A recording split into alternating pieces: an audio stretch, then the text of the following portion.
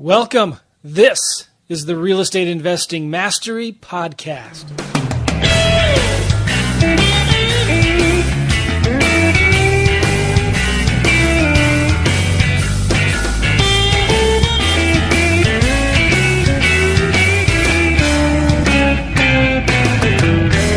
Hey everybody, welcome. This is the Real Estate Investing Mastery Show, and this is a first for me.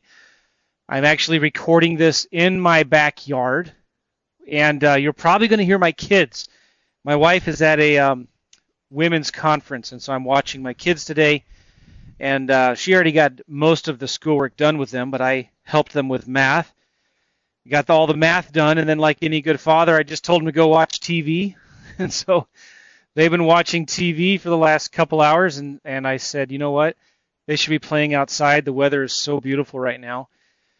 So I'm doing this from my backyard, and I told my kids they're outside playing right now, and I thought, why don't I go outside and work outside while they're playing outside? Hey, Jewel, say hi. Hi. That was Jewel. She's our 5-year-old, and my other girl is riding a two-wheel scooter that's electric powered around our little driveway thing here. But anyway, so if you hear the background noise, I'm sorry if that offends you, but it's just going to be the way it is. So I have some special guests on the call today, Jonathan and Erica Brazier. They're actually from St. Louis. We met for the first time about a week ago. They're in Life and Air. You've heard me talk a lot about Life and Air. Life and Air is a group of awesome investors. Most of us are real estate investors in Life and Air.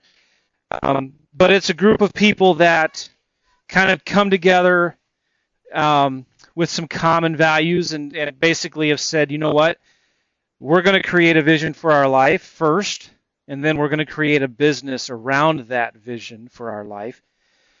So our life is going to be the center of everything, whatever we value, God, family, whatever, we're going to put that in the center of our life and then put business around that. And so business, most people put that in the center of their lives, and life kind of fits in around that. But we've tried to reverse that. And it's just a great group of people that's growing. It's kind of like, it's like a mastermind, like a boardroom. We get together 3-4 times a year and share in these masterminds what's working, what's not, what do you need help with. And the cool thing about being in a group like Life and Air is you get to meet some cool people like Jonathan and Erica. And started to talk to them and found out that they're doing a lot of lease options, which are really near and dear to my heart. I love lease options. And they're living and doing deals kind of in the southern part of St. Louis, where I typically don't do deals. But they've done a lot. I mean, Jonathan and Erica, how long have you been in the real estate game? We started kind of in the beginning of 2014. January, I think, is when we went to our first RIA meeting. We decided that we were interested in it. We wanted to see what it was all about. So we're a few months away from being 3 years, and I thought it only appropriate that we find our way to our backyard as well. Oh, you're in the backyard too as well, huh? That's right. That's right. But I bet I have more kids than you do. Yeah. Yes, you do. But I got a turkey that I'm looking at right now. Yeah, we picked our house up in a lease option off of a Bandit sign, and it's basically a compound. It's 10.5 acres, and in the process, we got deeded 3 other properties that we own as well. So we were able to move our in-laws in. So her brother and her parents live on our land, and then a former business assistant of ours lives in one of the houses too. But yeah, looking out right now, I see a turkey coming across the acreage. When is turkey season start? That'd be good to know. I probably should find out. I think it's like in November, maybe. Yeah, it's only like 1 or 2 weeks in the winter. Mm-hmm. Yeah, but November. I think it would be around Thanksgiving would make sense. A lot of people already a lot of people already know this, but I shot a deer in my backyard. So we have 2 houses, kind of like, well, it's a carriage house that looks like a big giant garage, but it's really not. It's been finished. And in there is a bedroom. In the carriage house is a bedroom and a bathroom, and my office is upstairs. And so last December, the last day of bow season, for alternative bow season, where I shot with my crossbow, I saw a deer in the backyard. In my shorts and slippers and a shirt, I snuck over into the carriage house. I went into the bathroom. I pulled up the window, and you shot this deer from my bathroom window, and about 60 yards, and it was pretty amazing. I had no idea what to do after that. We tracked it. We waited about an hour. We tracked the deer back into the woods, and I had a friend come and help me take care of it. And I just had some deer jerky today for lunch, actually. It was really good. That kind of sounds like my kind of hunting. Yep. And you're right from your backyard. And so I realized we probably just alienated and lost half of our listeners who think it's cruel and unusual punishment to kill animals to eat, but that's just the way we roll. So anyway, it's a good honor to talk to you guys, and I'd like to talk about lease options. Sure. You guys have been doing a lot of them. You have, I think you said you have about 28 or 29 properties right now in your portfolio. Is that correct? From Sandwich Lease Options. That's right. Now I'm going to group them all together. Some are Sandwich Lease Options, some the same kind of acquisition, but they've been seller financed to us, and some are subject to. But in total, okay, we have tenant buyers installed in almost all of those. Nice. And these are all within a half hour to an hour drive from your house, right? Yes. Yes. I would say closer to the half-hour mark. We don't really like to go further than 30 minutes. I am going to see one today that's about 50 minutes away after this call, but it's a joint venture with someone else. Okay, nice. And so you prefer to, I mean, you don't do a lot of these virtually. You find that talking to the seller in person makes it a little easier to get these deals under contract, right? Well, so what we do is we kind of get our deals structured over the phone. We build a lot of rapport over the phone with our sellers, yeah. And then we don't really go out to the houses without them saying yes, they are interested in doing a lease option or a term deal. So we're not spending a lot of our time in sellers' homes, only to those who are that we find really, really interested. Yeah, we use our most valuable tool, which is the telephone, and that means that the high 90 percentile of houses that we go to, we're leaving with a contract. We're leaving with an agreement. Yeah, so you don't go there unless you know that they are going to sign your contract pretty much. Exactly. And that's really smart, and that's one of the biggest benefits of doing deals in your own backyard, right? Because you're going to do more of them. Right. Most all the terms also get worked out while we're on the phone, so it's not all new when we get there trying to make a deal. We have sent over a preliminary agreement. Seller credibility pack. Yeah, seller credibility pack that has links to our YouTube so that they can see how other sellers have felt after we got it done for them, and tells a little bit about us, and then also a congratulations letter that lets them know the things that they need to have when we get to their house. Okay, nice. All right, so let's go back a little bit. How did you guys get into real estate? What were you doing before that? I was a dental assistant in a small practice in Arnold. And I worked at a home improvement company, and I've been in that field for 13 years as a salesman. And so I spent, 70 and 80-hour work weeks out on the street going to 3 or 4 people's homes a day and helping them to own anything from windows, a roof, to what I finished my career doing that is in sunroom additions. So full additions on the back of people's houses. And so Nice. we had gotten married earlier in the year 2013, and a seminar came to town, and they said, you can learn about the different ways to do real estate investing. You just need to come listen to our hour and a half presentation, and then when you go to that presentation, they sell you into their 4-day boot camp. And so we went to the 4-day boot camp. Jonathan had actually sat through it a couple of years earlier, which is how he had bought his house in Dogtown, which is an area in St. Louis City. Sure. And so he said, this would be really awesome. We should really get into it. Most millionaires are made from doing real estate. So we didn't really know what that meant, but we went to the boot camp and we signed up for the course, which we spent significantly less than some people were spending in that room, but it got us a step into the door. Significantly less, but I will tell you it was still a lot for us, and I think it was spread out over 5 different credit cards just to be able to get into some of their minimum tier coaching program. And so the first thing that they tell you to do, once you leave here, obviously, besides start listening to their programs and stuff, is to join your local RIA, which at the time, that was January 2014 at this point, and that was when the Life and Air RIA had just come about and just had opened. Yes, sure.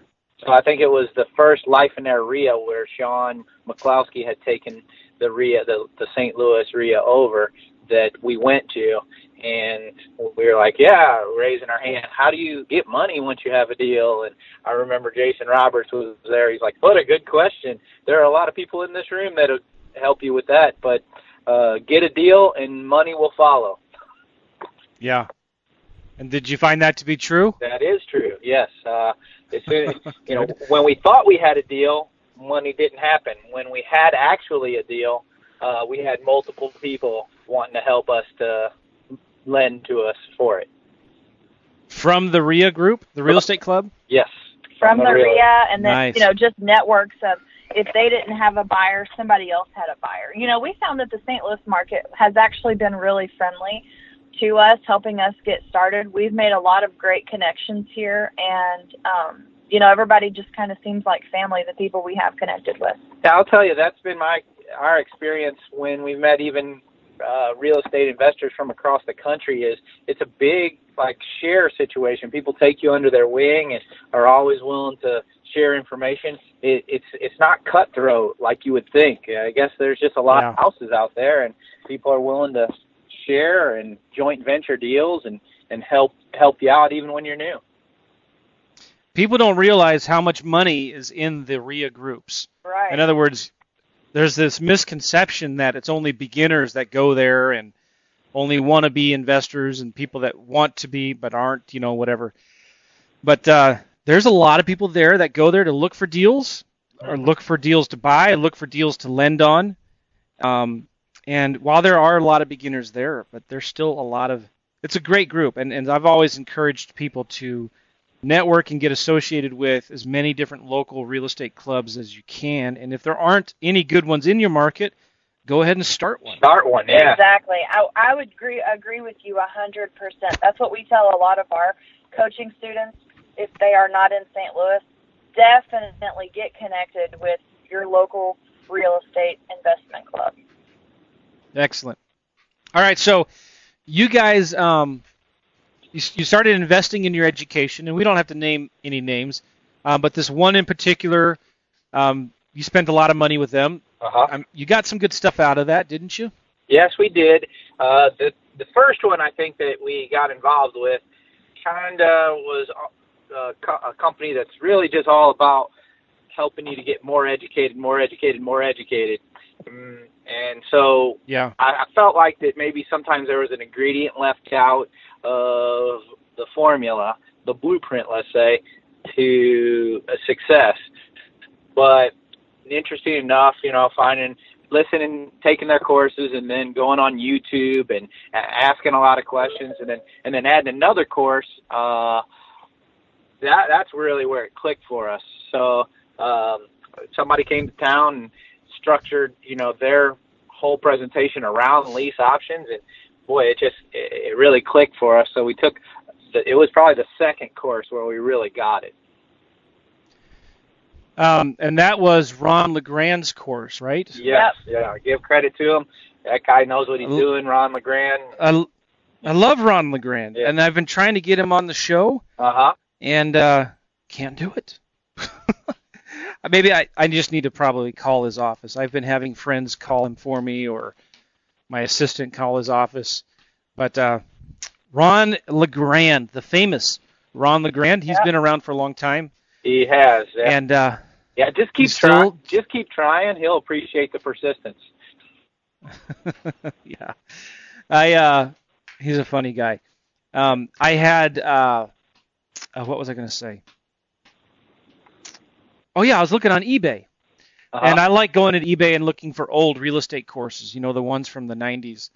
And sure enough, man, he's there. He's got a lot of old boot camps and stuff like that, and he's still doing deals. I was talking recently to a guy in his market. I think he's in Jacksonville. And he was telling me, he's still doing deals. He was competing against him on some of the marketing and stuff. That's cool. But all right, so you started learning about lease options from Ron LeGrand, and one of the things I like about Ron is that he simplifies everything. Really keeps it simple. What was he teaching you as part of the lease option systems that got your attention that you weren't getting from the other programs that you were going through? Well, I think it's like you said. He just really simplifies it, and he breaks it down piece by piece.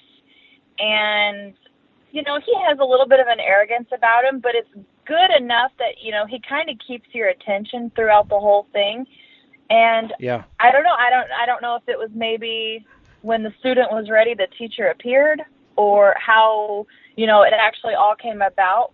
But he was just, wouldn't you say that he was just really, he simplified everything? He simplified everything, and I think that one of the best things he did for us is he put a system in our hands because he had scripts already structured, and so we took them and started applying them. And, every Fortune 500 company uses a script on the phone, and it just helps you to stay on path. Mostly it helps you to extract information and find out if you've got somebody there that is willing to work with you. Sure. By the way, Joe, I don't want to get too off track, but my attention's been drawn to now there's 2 turkeys and a deer out here. No way. Yeah. Well, say hello to them for me. I don't see. We used to see. There was a doe and 3 little fawns that we used to see all the time, and we haven't seen them in about a week and a half. So I'm a little nervous about that. We heard a bunch of coyotes the other day. They were howling and going crazy. So we think that they got eaten or something. But anyway, yeah. Okay, so learn about lease options. Now, what about lease options interests you? Why do you like lease options? Well, so what I liked about it was, we had to leverage ourselves just to get our initial courses and then to get mentor and coaches afterwards. And so we weren't sitting on a big pile of money to get into real estate. And so what we love, there's a lot that we love about lease options, but one of the biggest factors is that it didn't take our own money except for the marketing to be able to take a property over. So and it's just like everything else, but like on steroids. Yeah, that's what I've said many times, is that it's all other real estate investing on steroids. And here's why: is you get as a lease option fee, so upfront money from a buyer, a tenant buyer, you get what is often equivalent to wholesaling a property. Then you get monthly income in the sandwich scenario, like as if you have a rental home, and then you also get a spread at the end for having marked it up and paid down the mortgage that looks a lot like if you rehabbed the house. And so it's kind of engineering of all different kinds of real estate investing into one deal, and turns out to be pretty profitable. Not to mention you're helping people out. Yeah, you are. Isn't that fascinating, though? I mean, people think that lease options, they're not that sexy. They're not. That's what I used to think. Yeah. I remember thinking, they're too, They're for beginners. Right. And started focusing on the more important, the bigger types of deals, and started to realize that I started looking at lease options. Like, man, you know what? Even whether I flip the lease option or I stay in the middle, I might get a lot of money with these things. And when you stay in the middle, explain this a little bit, would you guys? You make money up front, you make money throughout the lease option with cash flow, and you make money at the back end. Explain that a little bit. Okay, so here's what I believe all the statistics to be right now is there's only about 19% of the public today that can qualify for a mortgage. So that leaves a big chunk of the public that would love to find themselves into an ownership situation, but the bank won't let them because of one reason or another. The debt-to-income ratio, some scar on their credit. So what happens is that we're able to shop in that big pool of people for our buyers. Now, that there's only 19% of the public, those guys hold all the cards. Where they show a realtor that they have a approval letter, and they go out and they get to see 10 houses after they show them that letter. And the challenge is that the marketplace has a bunch, thousands every month of foreclosures that retail sellers are competing against. So they go look and they see 10 houses. It's not impossible. 2 of them were foreclosures being offered to them by the bank at, 50, 60, 70 cents on the dollar. So as a buyer, which do they buy? A lot of times the retail seller, is beat out by the foreclosure that the bank that's willing to give them the loan. So sure. What happens is that one of the ways we market is to expired listings. So we tell them, hey, you weren't able to sell your house the traditional method. We'll give you full price for your house. And then our phone rings. So nice. What we do is we go and put an agreement, a contract on the house for full price or something very close, save ourselves maybe the realtor fees because there's not a realtor involved in our transaction. So for simple math, we, let's say, take on a $100,000 house. Well, interesting enough, a $100,000 house is worth a little more to a tenant buyer because they're somebody who's not qualified currently to buy. So we shop in that pool of the 81% to find the most qualified people of it, the person who, A, can give us the biggest down payment or what we call a lease option fee rather than a down payment, the person who can pay us the most monthly on a spread, and the person who is going to find their way to be qualified the soonest. So we have tenant buyers that have 800 credit scores, but their debt-to-income ratio, because they're self-employed, looks a little skewed to the bank, so the bank won't give them a loan. That's not such a hard fix. We just have them report, their earnings a little more properly than they maybe did in the past, and next thing you know, they're qualified in a not so distant future. So what we do is before we'll move anybody in, we screen them heavily and find out, how far away they are from qualifying, and then we take that lease option fee up front, and so that tends to be in the tune of 3 to 10% of the sale price, and that is we take that and take that off of the sale price. So that $100,000 house in the market that didn't sell, we're able to mark it up to 110. And so the example I just used, let's say we get a $5,000 down payment or lease option fee, then now they still owe us $105,000. So that's one way we make money, and we're able to put that right in our pocket, that $5,000. We usually put some aside just in case we'd have to pay a monthly mortgage, and our tenant buyer weren't paying it if that ever happened. But that's a really important thing. Talk about that real quick. How much money do you set aside for those kinds of savings? Typically half of the lease option fee. So nice. we put it kind of on reserve, but neat thing is the other half then we can spend. So let's talk about why that's important here, because you're staying in the middle of these deals, right? So sure. You're basically promising the seller that after a certain amount of time, once the tenant buyer's in the house, you're going to be paying that mortgage every month, whether it's vacant or not, right? That's correct.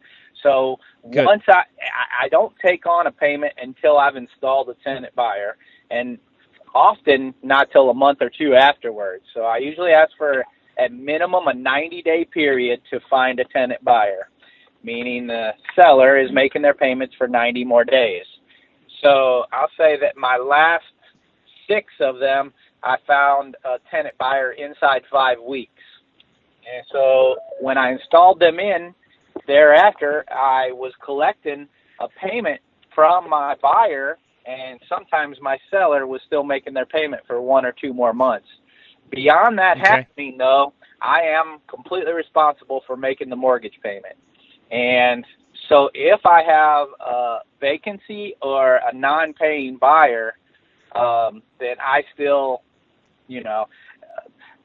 logistically, I could walk that deal, but integrity-wise, I would always make the payment. So that's another thing. How many? Plus about a. Sure, that's really important. Yeah, is that you should have integrity and you should be trying to do the right thing, but legally, it's a low risk deal. Put it that way. Yeah, it is. So, but you have, and the great thing about these houses too, right? If the tenant buyer doesn't work out, they're really easy to find another one. Correct. So I had one that I just sold the second time on, and here's how the math worked out on it. So the first time I sold it for $130,000. And we had somebody move in, give us $3,000 down on that particular one. That's all that they could come up with. But that house was cash flowing monthly for us in the $700 range.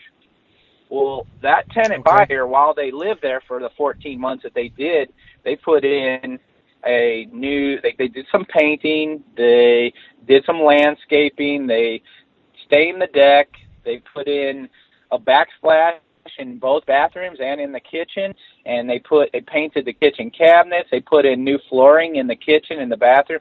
They made all these bunch of improvements, and so that particular one, I had a new buyer installed in 7 days in that house. So I didn't have to I didn't have to make a payment in it being vacant. And interesting enough, instead of selling it for $130, I sold it for $145 and was able to increase my cash flow to nearly $1,000 on that one because it's been an improved property. When people are looking to do lease options, you could do a lease option on any house you wanted to. It doesn't necessarily mean you should do a lease option on every single house. Yeah. You want to stay in the areas where it's desirable, where people are wanting to, move in. Or that's right a really good point. Yeah, or it's right there on the cusp. So the house he's talking about is in Herculaneum, Missouri, and it's right outside of Arnold, Imperial. Those are places that have really high-rated schools, and so the population is just moving further and further out, and Herculaneum is going to be one of those next places that are, a little bit more booming. But right now it's right there on that cusp, but it's still a very desirable area to live. So many investors get in trouble, don't they, when they do lease options in bad areas? Yeah. You definitely what's your general the war zones? Yeah, you want to avoid the war zone. What's your general rule of thumb for price of home? What do you want to stay above?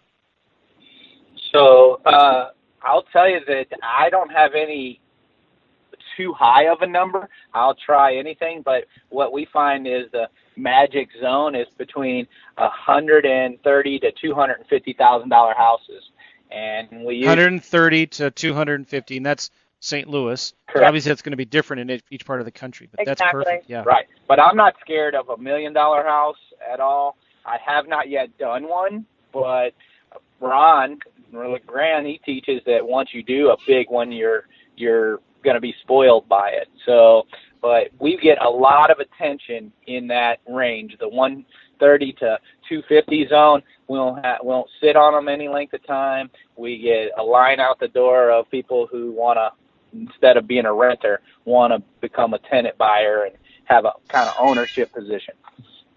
Yeah, that's really important because you also get better quality tenants in those houses. You're always going to find a demand for them is going to be high because they're more affordable. Mm-hmm. And the great thing about lease options, too, is that you can take on those $1 million homes, but there's no risk to you. I mean, I've done a couple $1 million homes, and I was not able to find a tenant buyer. But I didn't have to make any payments. Exactly. I just had the agreement with the tenant, with the seller, that I'm not going to make any payments unless I find somebody. And then I even had the agreement with them that when I find somebody, if it's vacant, you're going to make the payments while it's vacant. Exactly. And the seller was okay with that. So anything like that is negotiable. But have you guys ever flipped a... Are you guys still there? Yeah, we're still here. Oh, my phone is acting up. Sorry. Have you guys ever flipped a lease option, or have you always just stayed in the middle? We've always stayed in the middle, but we are strategizing to do a flip on one. Right now we have opportunity where the numbers work. The key is that the numbers work on it.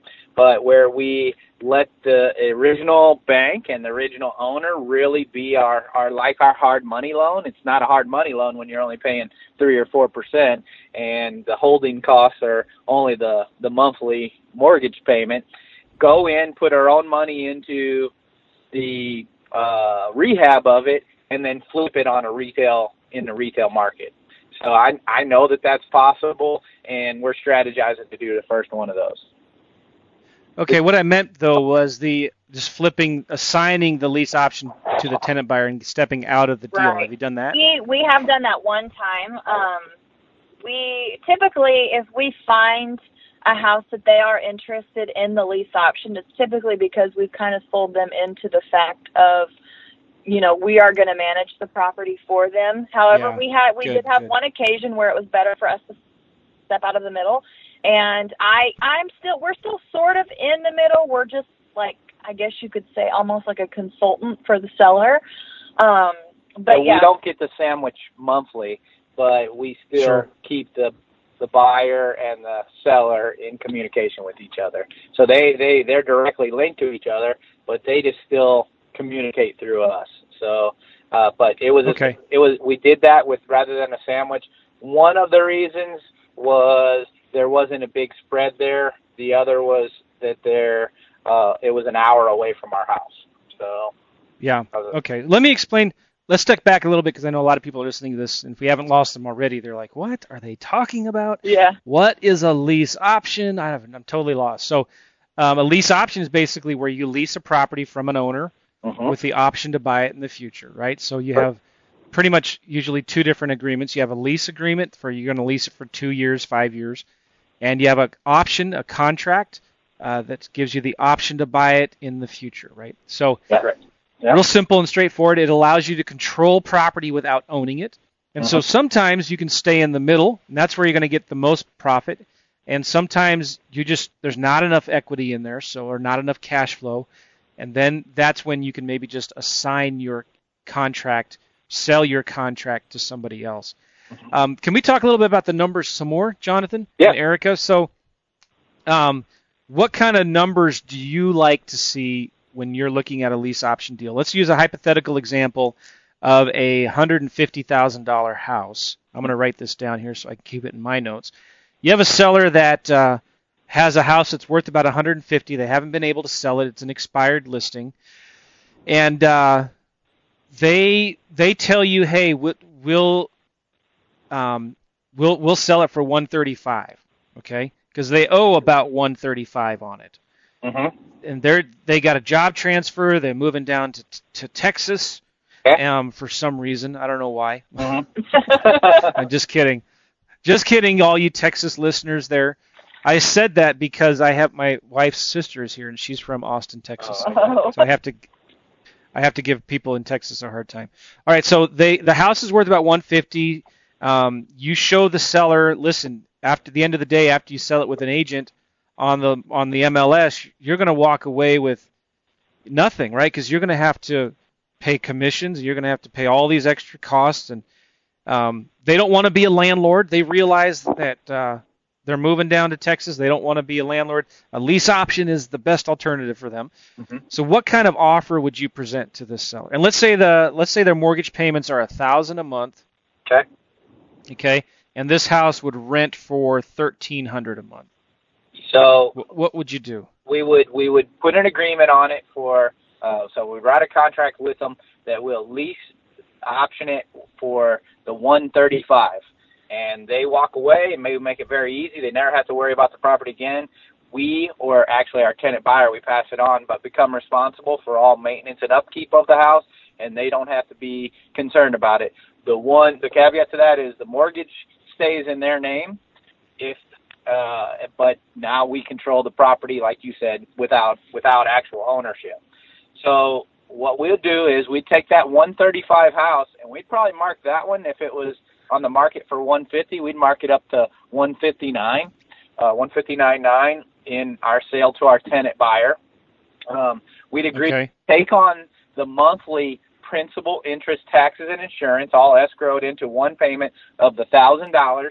And then rather than say, it would probably rent for $1,300, when we shop the market, we're going to ask our buyer what's the most that they can afford on that house, because every once in a while we might get a $1,500 or $1,600 answer rather than the $1,300.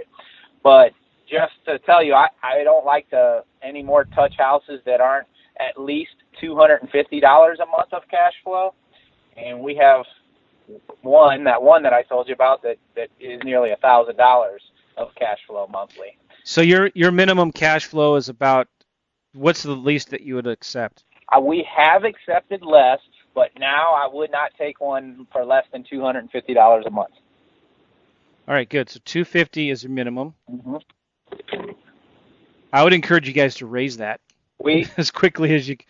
Like $300 maybe, right? Yeah, well, we actually ideally is 400 plus. That's where we want to be. But when I say that's the minimum, there's factors like what can we get as a down payment in the markup, and what, is it a good area? How great is the area? Yeah. What's the spread? Sometimes I get that 100.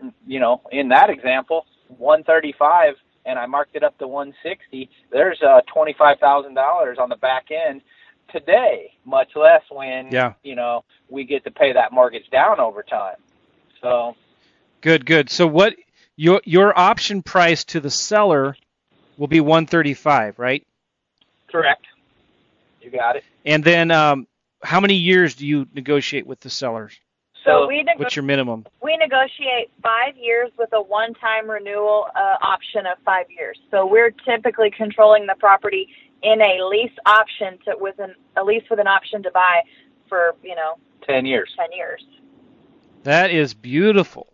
Wow. That's our standard operating procedure. That's how our agreements read. 5 years with a one-time renewal. That is fantastic. Why? Because if the tenant buyer you put in there doesn't buy the house, that's right. You hope they do. You want to. We'll talk about this later, but you want to make sure you're putting tenant buyers in who have a realistic chance of getting a mortgage. Exactly. One of the worst things that you could do is put somebody in there that has no realistic chance of getting a mortgage. Right. You want to make sure that just because they have a ton of money to put down, you don't want to put them in the house if they don't have a realistic chance of getting a mortgage in 1 or 2 years. Correct. All right, good. So you're looking for a minimum of $300 cash flow. I like to shoot for 25% of the rent as a minimum cash flow, right? You're trying to get. Is there like a minimum amount of equity that you want in the deal? Actually, like no. 15%. Sometimes we've taken properties on that are worth what we are giving the seller. So I'll take on even lightly, depending on, again, the zip code, the place, but I'll take on a over-leveraged property even, as long as people are giving me those nice long terms, as long as the sellers are giving me those nice long terms. But my rule is no more than 5% over-leveraged. Okay.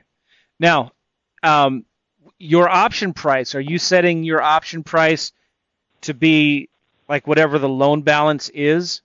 in 5 years? Do you do that, or is the option price to the seller fixed throughout the original, No, throughout the 5 to our 10 years? our purchase price equals whatever the loan balance is at the time of closing, and that's exactly what our contracts read. Nice. Okay. That's really important. So, like, if we had I hope that people- house, Yeah. that the seller owes $135 right now, but they want $140,000 for it, so they are looking at essentially $5,000 worth of equity. So we would write in on our option, the purchase price equals loan balance at the time of closing plus $5,000. So, in 10 years, the house beautiful. might be like $115,000 when we buy it, but we only have to give the seller $5,000 And pay off the loan. and pay the loan off. Isn't that amazing, guys? Mm-hmm. I mean, I hope I get so excited talking about lease options because the longer you hold this property, the more money you're going to make. You've got a tenant buyer that's paying down that mortgage for you, right? Right. And you're actually getting the benefit of the monthly cash flow. The cash, well, first you're getting the benefit of the cash up front. Mm-hmm. Then you're getting the monthly cash flow as you're going. But you've got the initial equity spread if there is any. And then the tenant buyer is paying down the mortgage for you. Mm-hmm. So in 5 years, it's worth that house that is now worth, the loan balance was $135. Now maybe the loan balance is $115. Right. So over 5 years, you got another $20,000 in equity. You do it again, so you keep on building and growing that equity so that these houses don't have to have a lot of equity when you buy them as long as you get good terms. Right. It's price versus terms. Yeah, it's gonna buy down over time. So just to really spell that out for clarity for everybody who's listening, the example you used, the $135,000 house, we've marked it up to, let's just call it, instead of $159,900, $160,000. So there's $25,000 worth of equity right there. Well, let's say that they gave us $5,000 down. Now it's $20,000 worth of equity. Well, in your example, the mortgage principal, interest, taxes, and insurance is $1,000. We've marked it up to $1,300. So every month we're cash flowing $300 off of that, besides that upfront money. But here's the neat thing. Right. The key factor, principal. Every time you make a mortgage payment, some of that money, some of that $1,000 is paying down principal. And it's not a big portion of that $1,000, but it could easily be $300 more, maybe even as much as $500, depending on what their interest rate is.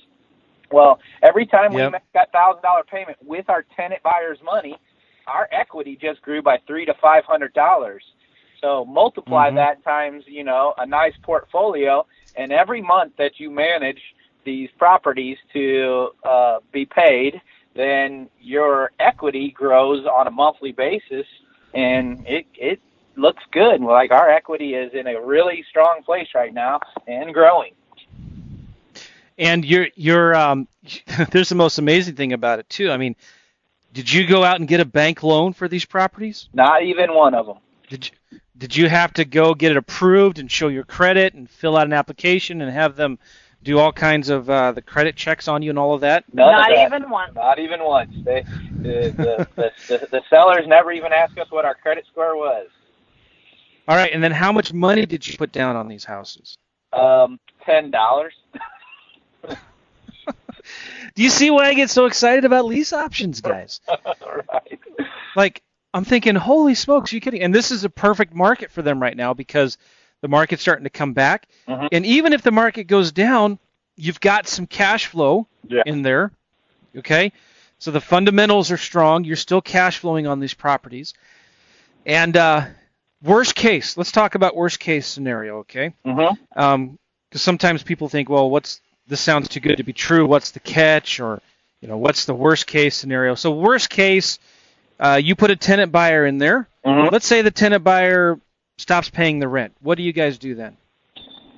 So one, we give them a good talk before we move them in about how that would ever go. So we tell them that we deal in too many properties. We're not a charity, so we're very strict about our late pays. So if they pay later than the 5th, we collect 10% more.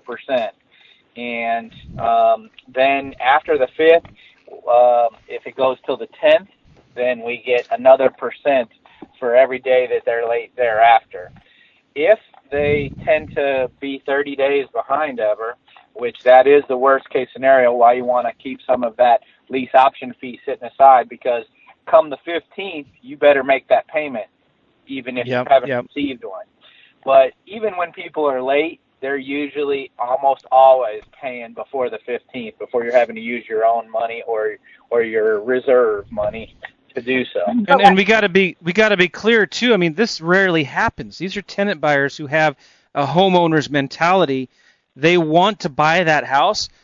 I have had always way better experiences with tenant buyers than I have with regular tenants. I won't even call them renters, Joe. Whenever I drive around, and if I were showing a student, let's say, some of our portfolio, and we took a little drive around and looked, around this half an hour radius around here, I drive past these properties. They're well maintained. The yards are meticulous. They have ownership mentality. They're making improvements on the property. Yeah. They're not the traditional, I threw a G.I. Joe in the toilet because I couldn't make my rent. Because guess what? They've got to fix it if they do. So you're right on. They're a higher quality of portfolio, Excellent. They carry renter's insurance for their things that are in there, but in their mind, they're owners of the house, even though they're not yet. All right, so back to the worst case though, and the tenant, let's say, gets divorced or they have to move. Mm-hmm. The tenant puts down $5-10 to get in the house. Is that money refundable? Can they get that money back if they don't buy the house or if they have to leave? No, we have agreements that they sign that states that if they do decide not to buy the house, the money that they put down is non-refundable. Yep. And they sign a bunch of disclosures and everything, and they're very aware of it. That if something happens, sorry. Yeah. So it's just like if it's a lease option. If you were to go get a mortgage on a house, right? Uh-huh. And you stop paying the mortgage and you have to go into foreclosure. Do you think the bank's going to give you back the earnest money deposit or your down payment money? No. Exactly. No. Okay, good. So that's clear. So now that you have to evict the tenant, let's say, you go through. Let's say the tenant. I mean, do these tenants? What if the tenant does some damage to the property? What do you do then? So the way that the agreement's set up, we would have legal ramifications because they know that they're responsible for it. But we do have a rehab business too, and we, as part of our agreement with our seller, we are responsible if we gave the house up after 10 years and had all that equity, which would be stupid. We would be responsible for delivering it back to them in an equal or improved condition. So we want to keep our properties up. So if they put a hole in the drywall, then we would step in and we'd have to address that. But we don't tend to get it done because we have a good talk before we move them in. And this is kind of how it goes, Joe. We say that, for instance, you're my tenant buyer. Say, Joe, all right, well, you just signed all the paperwork. You just came to the agreement. Are you excited? Yeah. You understand what you just did? Yes. So you remember that part in there about litigation? I say, yeah. I say, well, what that means is that let's say that you don't pay. Then we found ourselves in front of a judge and you're not paying. Who do you think's going to win if you didn't pay? And they're going to tell me what, Joe? You're going to win, Mr. Landlord. That's right. So that part about litigation says that when I win, that you would be responsible. So the winning party, the losing party, has to pay for all their legal fees. Joe, do you think I use a cheap lawyer? That sounds like a Ron LeGrand question right there. No, you don't. It someplace. It might be from him. I say no. So I say that's one way it could go, and then I can hold you accountable for all that you just agreed to right now. I said that's one way, and I could have the sheriff come over. We move your stuff out, and embarrass you in front of the neighbors. That's one way. Or the other way is you can be in good communication with us, and we can both agree that maybe you bit off more than you can chew, and I can even maybe help you move out of the house, And, communicating like that means we get to work together maybe in the future, doesn't get a scar on your record about evictions, and you don't kick holes in my drywall on the way out the door. And that's the way I'd prefer it. But if we come to that, crossroads, it'll be your decision to make. And, we've had 2 houses that we have had them go vacant, and we have had to refill them. Each and every single time, the houses are left immaculate. Good. We always have a really open line of communication with all of our tenant buyers, and we keep that open line of communication with them throughout the whole process. And like I said, we did have one that it was kind of an emergency situation. They had to move out. We only got a week's notice, but I made it very clear, that house has to look spotless whenever we go in there. And it did. The refrigerator was even wiped out and smelled good. One of the things that I've done when a tenant had to leave and if there was work that needed to be done, and this has only happened to me once, I didn't do any work to the house to fix it up. I just advertised it as a handyman special lease option. And if I looked at the damage, and it wasn't major, but it was about $3,000 worth of work, I just told the tenant buyer, if you fix this up, and they had to fix it up before they moved in, it was paint and carpet and patch some walls or whatever it was, then I'll give you a $3,000 credit at closing when you buy the house. And so they look at that thinking, well, that's a great deal because I could do it myself. It's only going to cost me $1,000. And I'm going to get a $3,000 credit at closing. And you could also, if you wanted to, you could also just lower the rent. So if you knew it was going to cost you $3,000, you could lower the rent $100 for... You could lower the rent for, my daughter's calling me. Oh, she's okay. Her little Barbie truck, like the thing that has a battery-powered thing? Sure, yeah. It's like stuck. Yeah, like a Jeep. It's stuck at the top of the hill there, and she can get out and walk. Yeah. So anyway, you can do a handyman special, right? Go ahead. Yep. Oh, I was just going to tell you, we definitely have done that before. We've even advertised some houses that needed a little bit of work, but they were in a pretty good area as handyman specials. And that's what's so beautiful about the lease option is that it's terms. So it's flexible. You can do whatever you want. You can write a sentence in here or there that works for you, works for the buyer, works for the seller, and it makes the whole deal work. So the last one that we had to turn over, all we had to do was put a garbage disposal in, and one of the fire detectors was down. So that was like $90, but we got another $3,000 down. So and good cash flow. So not a challenge. More of the time, I'm going to tell you, you're going to get an improved property, but that is a option if you don't get an improved property and it has something to do. You can absolutely pass that on to your buyer. Good. All right, so let's talk about marketing, can we? Yes. You guys still have some time? Yeah. Oh, yeah. This has gone longer than our scheduled time, but that's my fault because we started late. But what are some of the things you like to do for marketing? How do you find these deals? So when we teach our students, we teach that, there's about 12, 15 marketing methods, and we teach to pick 3 main marketing methods and concentrate on those. So I'll say that what our 3 main marketing methods are is traditional bandit signs, so the yellow signs on the side of the road. And what we do that's a little different than just saying we buy houses is ours say get full price for your house. And then there's a call to action, call now, and it makes our phone ring. So yellow bandit signs are effective. And then we have a program called Bandit Signs on Wheels, and that is that we put the same message on the back of cars.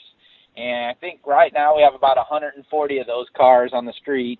And the way that we structure that is we offer to our drivers, which each have their own individual extension so that we know which car it came off of, that they get 10% of our initial profit. Now, that being described like that initial profit, that means it will be 10% of our lease option fee, so only our upfront money. Okay. And so that's one other thing that makes our phone ring. As we already told you, the expired listings is another good method, because people didn't sell their house traditionally, and then they get a letter that says, hey, we're willing to give you full price, and then we tell them about how we can do that when they call us back. I mean, there's tons of different marketing methods you could do: classified ads, Craigslist ads, Facebook ads. We really pride ourselves on making what we do known to everybody, so that we are the omnipresence of that. So if somebody asks, what is it that you guys are doing now? We have our little elevator speech, and we tell them exactly what we do and how we can help people and how we have helped people. And that's really what a lot of our business has come from, is, Joe, we got 5 deer out here and 2 turkeys. Come on now. Well, I'm telling you. I see one dog, my dog, and a bunch of birds, but that's it. And a bunch of kids. One thing in regarding that omnipresence is, at our RIA, we do haves and wants. And so we stand up and, if you got something or you want something, you get a chance to plug yourself. And we take every opportunity for that. We, promote ourselves about the window stickers that I was just telling you about. So, hey, I tell people, hey, if their windshield, the rear windshield of their car is not their employee, then to give me a call and we can, fix that for them.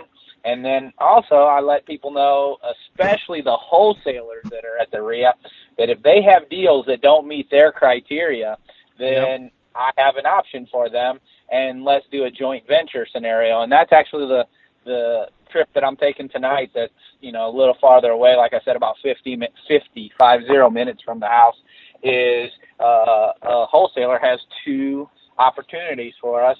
And we structure that in a shared, a joint venture scenario, because a piece of pie is better than no pie at all, and for them as well.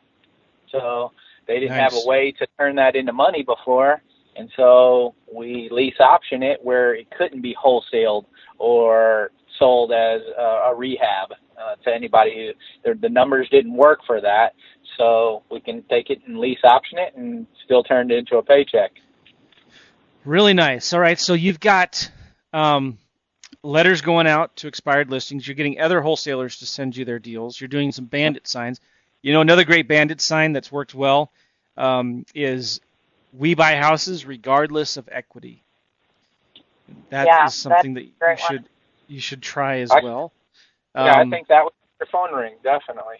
It's amazing, though, once you just start spreading the word, how many referrals come your way. I can't tell you how many deals I've done from other investors that had a property, they don't know what to do with it, and they think a lease option might work, so let me just call Joe. Or it's a rehabber who fixed up a house and wasn't able to sell it. They put too much money into it. They weren't able to sell it for what they need.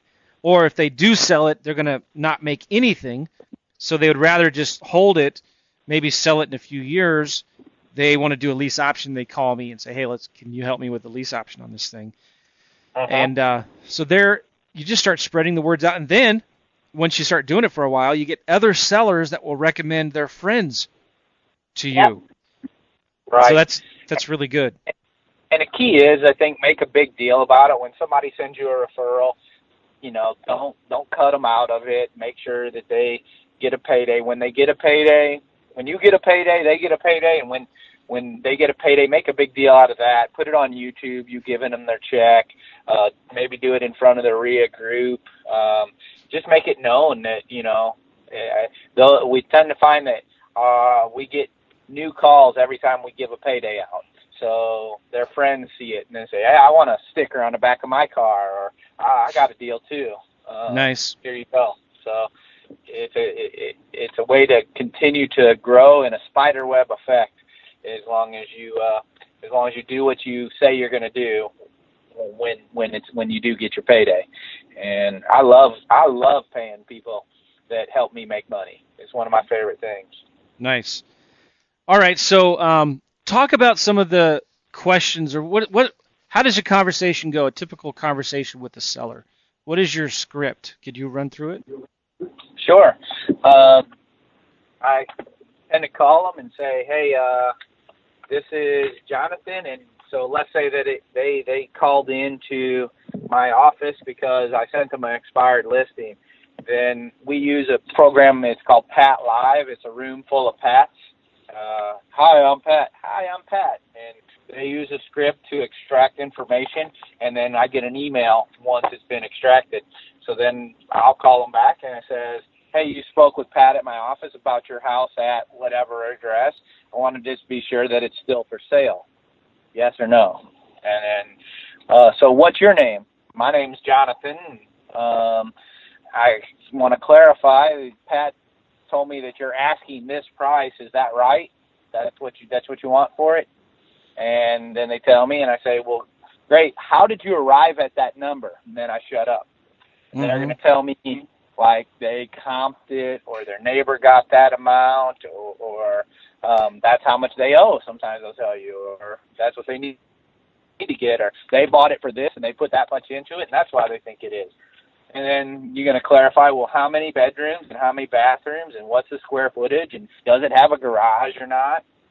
And then you ask what condition is the property in? And a lot of times that opens a can of worms. They'll just tell you about every little improvement that they made. And I don't want to get way off track, so something I do is I go, oh, well, I'm glad you brought that up, and then I get back on track.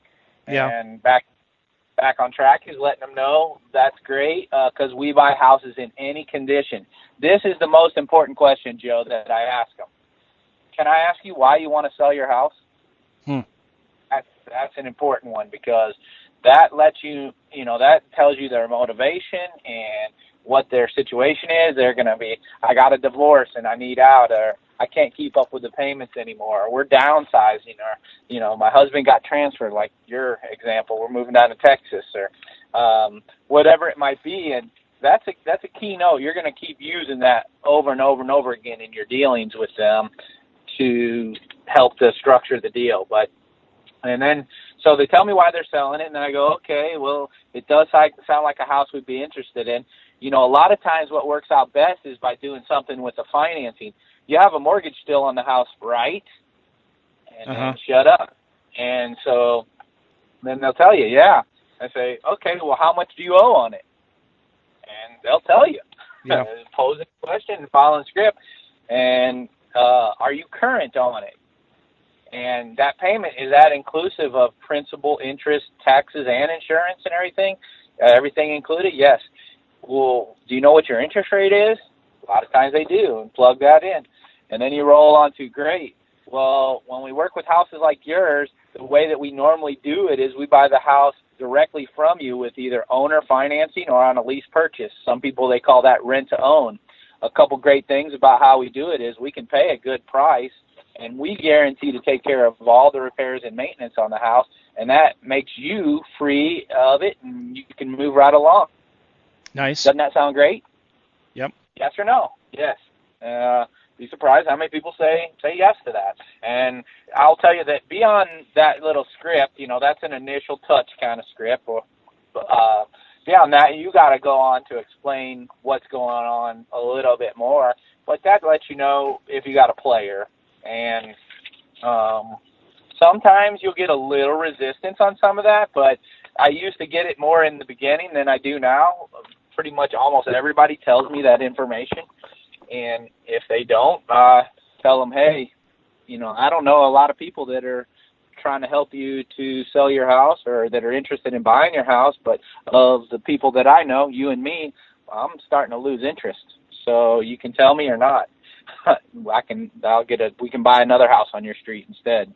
Yeah, and, that's good. You're pulling back. You're playing the reluctant buyer. Right. And it's kind of a negative takeaway, and people tend to respond very well to that. Yeah. Because you're not trying to sell them something. You're not trying to convince them of a lease option. You're just asking questions, right? Right, and you're building long-term relationships with these people. So if they're throwing up a bunch of red flags for you at the beginning, I will tell you, I don't want to deal with really difficult people because I'm going to have, like I said, as long as a 10-year relationship with some of them, and I want it to be easygoing. So not every opportunity that you get do you want to take. And I, like you, Joe, I've taken on some where I had 90 days to find myself a buyer, and I didn't in that time and walked the deal. Yeah. interesting enough, sometimes that becomes a better scenario later. Like, they'll call you back 3 months more go by after your 90 days of trying. 3 months go by, and all of a sudden they're offering it at a better price. Well, and here's the beautiful thing, too, is that we start every single conversation out with our sellers as we want it to be a terms deal. So we want to take it over without our own money or anything like that. However, if they're not biting, if they don't want to do that, then we switch it right over and say, well, if I could pay all cash right now and close fast, what's the least you would take? And we explain to them, how we have to buy everything at a discount because, we're not going to move into the home. We are investors.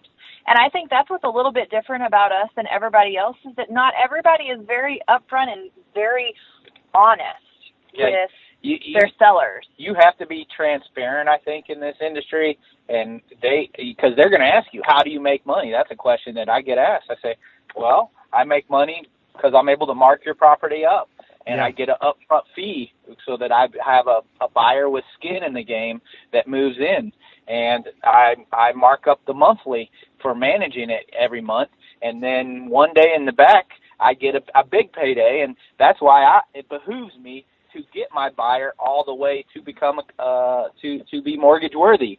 Yeah. And so we all want the same thing. We don't hide anything at all. I mean, and they know that we're going to market the house on the internet, on Zillow, on Craigslist. They'll go on there and they'll look and see what we've marked it up to, and we just say, that's the cost of doing business with us. That's what we are going to make on the property. But guess what? You don't have to pay us anything. We're doing this as a service for you. We're here to help you. And I always tell my sellers, anytime you have a question, my phone is always open to you. If I'm not available, I will call you back as soon as possible. And that's what I do. It's because this is such a relationship business, and keeping your sellers happy is the most important thing. Very good. One of my favorite questions to ask, I'll just throw one in. Mr. Seller, I know you want to sell this house, but what are you going to do if you can't sell this house? Are you going to rent it? Yeah, what's your backup plan? What's your backup plan?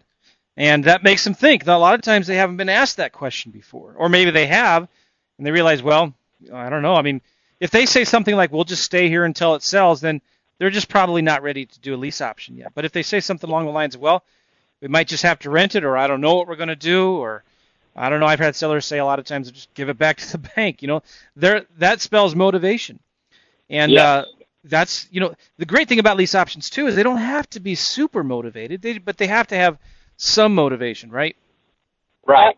Joe, I got to tell you, I've had somebody say, well, that sounds risky to me. I'm just going to let it go back to the bank.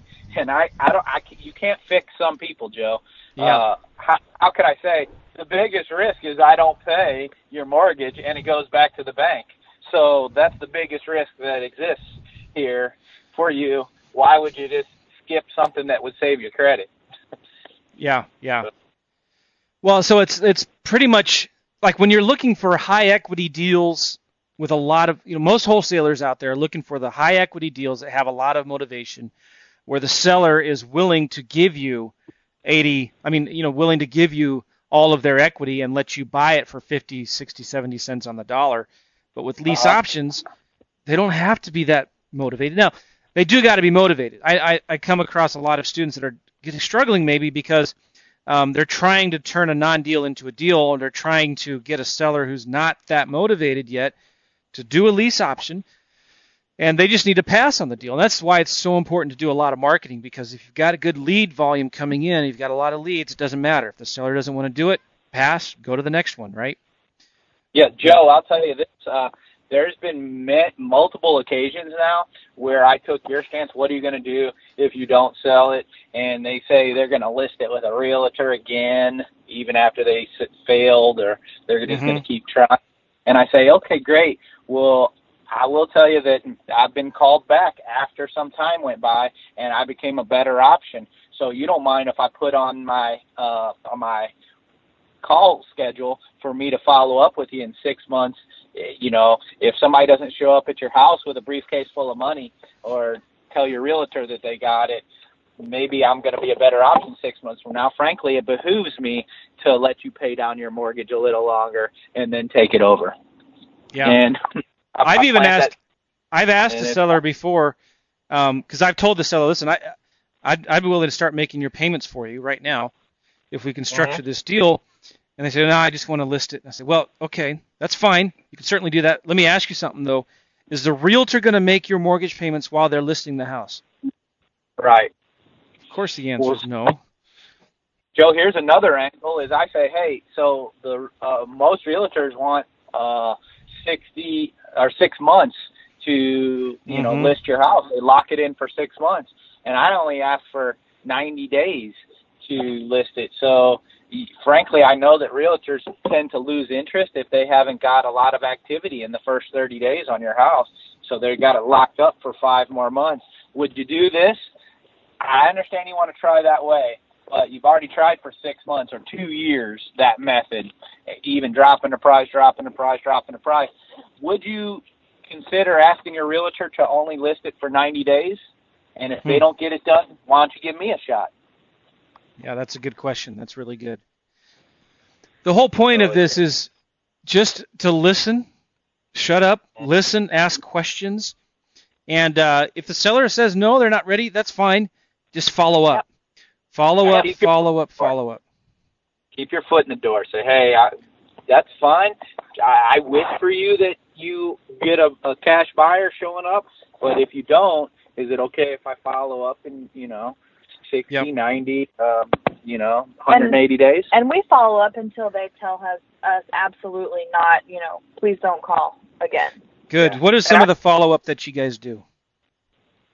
So, like I said, we'll put on our sheet that we're going to follow up in those 60, 90 days. Sometimes we'll, end up sending them another letter because the listing expired again, and that all happens automatically. So then they get another letter from us. The phone call, interesting enough, they'll call us after that because we planted that good seed and say, hey, it didn't get done. I have one that I just went and visited last night, and the guy's out of town, but we'll put together the agreement this evening and get it over to him. But he tried with a realtor. He's got to pay, and I'll tell stories like this. I say, now he's got to pay $2,400. He's working with me, but he spent 90 days with a realtor. He's locked in for 6 months. The realtor couldn't get it done, and now he's more desperate, so much so that he's paying $2,400 to the realtor just to be released from the agreement so that we can work together, so that I can get it done. Wow. So, stories help. Like when you can tell stories like about different kind of buyers that you get. Like I get buyers with 800 credit scores, but the bank won't loan them money. They get a picture of what this guy looks like. He owns a tree service, so he collects a lot of cash, so the bank doesn't think his debt-to-income ratio looks great, stuff like that. So, or I've had a house that ended up selling. I've been looking for a tenant buyer, and I found a cash buyer along the way. Or I found, my fastest turnaround where somebody actually bought and closed on the house was 4 months. So I tell them the industry national average is around 2 years. But I've done it in as fast as 4 months. And as your experience grows, you have more stories to share like that. Yeah, that's really good. Those stories work really well. Got a couple more questions for you guys. Do you have a database where you manage all your leads? Yeah, we do. We have the paper method. We always have a paper trail. We also store our leads on REI Blackbook. Yep. Okay, nice. And what kind of marketing do you guys do to find tenant buyers? What's your favorite way to find good tenant buyers?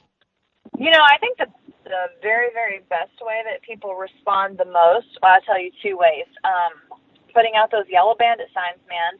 People call those like hotcakes. And also Craigslist, Facebook, having an online presence. People are always looking on Craigslist, and we put it in the for sale, by owner section, and we also put them in like the rental section, so like under apartments and stuff like that. We have a lot of different phrases and stuff that we use to advertise. So we'll put in really big letters like rent to own or Your lease credit purchase, approved. your credit approved, bad credit okay. No bank qualifying. You know, no banks needed, no bank qualifying.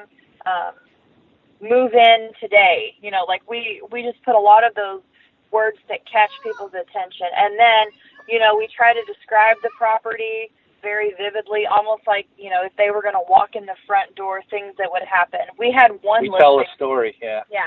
We had one listing where it was like, you know, welcome to your, you know, beautiful 5-bedroom, 2-bathroom home in beautiful Lindenwood Park, outside of St. Louis City. As you pull up and you park your car in your 1-car garage and you walk up the ramp to get into your back door, you stick your keys on the counter as, you know, you hang your coat up at the back door, and then you walk in and I think our assistant put, you pour yourself a glass of wine as you start to make dinner. I mean, Wow. It's just very descriptive so that it's almost like a story, and they end up with you know, writing some emails in your office before you tuck your children into bed, and, you know, you crawl into your comfy big bed in your spacious master bedroom. I mean, like, it's very descriptive. Fireplace, yeah. Yeah, You sit down with your wine next to the fireplace to unwind. Just very, very, like, what would a normal person's life be like, and how can they imagine themselves living there? Nice. And so we do that, and that just really, that appeals to people. And then if we see it start to go long where we didn't get a lot of attention, then we'll do a paid-for campaign on Facebook. But that's the only thing that ever costs us money, really. Talk about the paid campaign on Facebook. What is that? So what I'll do is I will get a post set up on our actual, like, business Facebook page. And then Facebook allows you to basically boost the post. And so I can choose, like, what area I want to do that, like, even down to what age group I want the house to be shown to. And so what it does is it just kind of shows up on the news feed as like a sponsored ad or a sponsored post. So when people are scrolling through, you know, sometimes you'll click on something and you'll be like, oh, I didn't even realize that was an ad.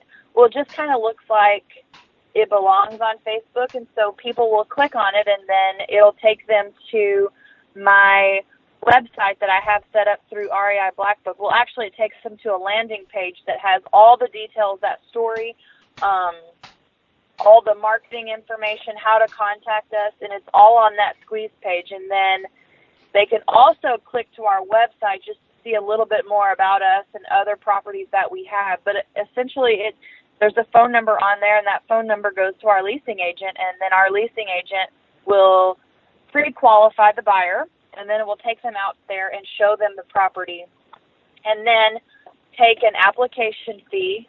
We'll run the application, and then if the buyer looks good, you know, we'll get them moved in. And it's like you said, I always do a debt-to-income evaluation because I do not want to, you know, violate those laws that are, you know, unfair housing and stuff like that. So we always make sure that they are able to qualify for, at minimum, an FHA loan. Now, if they need to do the work on themselves and they didn't do it, that's not my fault. But at least with their income, they should be able to qualify for a loan. Interesting. So that was a lot. I just laid on you. Sorry. in our network, people, our dream team, you know, we have a mortgage person, and we send them over and let them, like, work with them. And frankly, we don't care when they get qualified. So if we put them in a 2 or 3 year lease, and we tell our sellers this about them too, is that if we put them in a 2 to 3 year lease, but they become qualified in only 6 months and they become mortgage worthy, then we'll let them cash out. They don't have to go the full term of the 2 and 3 years. It's whenever they're ready to purchase it. Good. All right. Well, sounds really good. What are some of the things you guys think that investors who are interested in doing lease options, what are some of the things they need to be aware of? Are there certain mindset issues they need to be overcome? So, you know what I mean? a couple things would be my advice. Is one thing would be so there's something called due on sale clauses that tends to be sticking points for people. Don't worry about it. I've never heard of one being called due, and all the people that I know around the country that are doing them. And basically, so you know what that is, every mortgage has a due on sales clause, and people are fearful that, you know, this lease option transaction could make that come full circle. Frankly, if the banks are getting paid on a monthly basis, they don't care. They're not trying to call a loan due over what you're trying to do. So I never hear of that happening. And something that we see a lot of our students struggle with is just having the mentality of they feel like they almost have to beg for the lease option, and then that's not it at all. Like, you're doing basically a favor for the seller. You know, it's helping you out, but you cannot make every single one of these sellers that you talk to want to do your lease option. So you just need to be in the mindset of you are gathering information to discuss it with your business partners. And we tell all of our coaching students, we're your business partner. So when you get that deal, you need to discuss it with us before, you know, if it's your very first one, get as much information as you can and run the ball as far as you can. But if you're not comfortable, you have to discuss it with your business partner. Use a higher authority. It works in every type of real estate deal. You never make yourself the deciding factor completely. Always defer it up to whoever is helping you finance it, whether it's a husband and wife, my business partners, my wife, whoever it may be. You can make things pending their approval, and it always gives you easy outs. That's really good. All right, so I would tell you is, like she said, mentality, you don't want to beg. In fact, you need to be in the process where you remove dollar signs from your eyes and you're trying to help people. It's neat when the stars align, when you help somebody who can't sell their house to get their house sold. You help somebody who can't buy a house to be able to buy a house, and you got to play the middle and make money. That's a great thing. But I'd say the biggest advice I'd give is get yourself, surround yourself with somebody who's done this in the past. That's a good way to get started. Yeah. Get a mentorship, get a coach. We pay a great deal of money ourselves to be in coaching programs. We have along the way, but it way overpaid for itself at this point just in what we've built. I was able to leave my 70 and 80-hour work week and not be an absentee father and an absentee husband like I was on track for, with the old traditional way of the only way to make money, work super hard and be gone all the time, and maybe everybody will understand one day. That's really good. So how can people get a hold of you guys? So you can reach us at our website. It's www.brazercouple.com. So that's B as in boy, R-A-Z as in zebra, E-R, couple, COUPLE.com. Excellent. And so you are one of the coaches in Life and Air, is that right? That's right. Yes, we are. We coach Life and Air students, so we're life coaches, and then we coach lease options and real estate students. So if our real estate student finds a rehab, a wholesale, or a lease option, we can walk them through that. We do all of that. Or even a mobile home, too. Yeah, even a mobile home. We have a few of those working ourselves. Nice. Okay, so again, brazercouple.com, www.brazercouple.com. We'll have that link in the show notes at realestateinvestingmastery.com. Guys, you've been really gracious with your time. You've inspired me.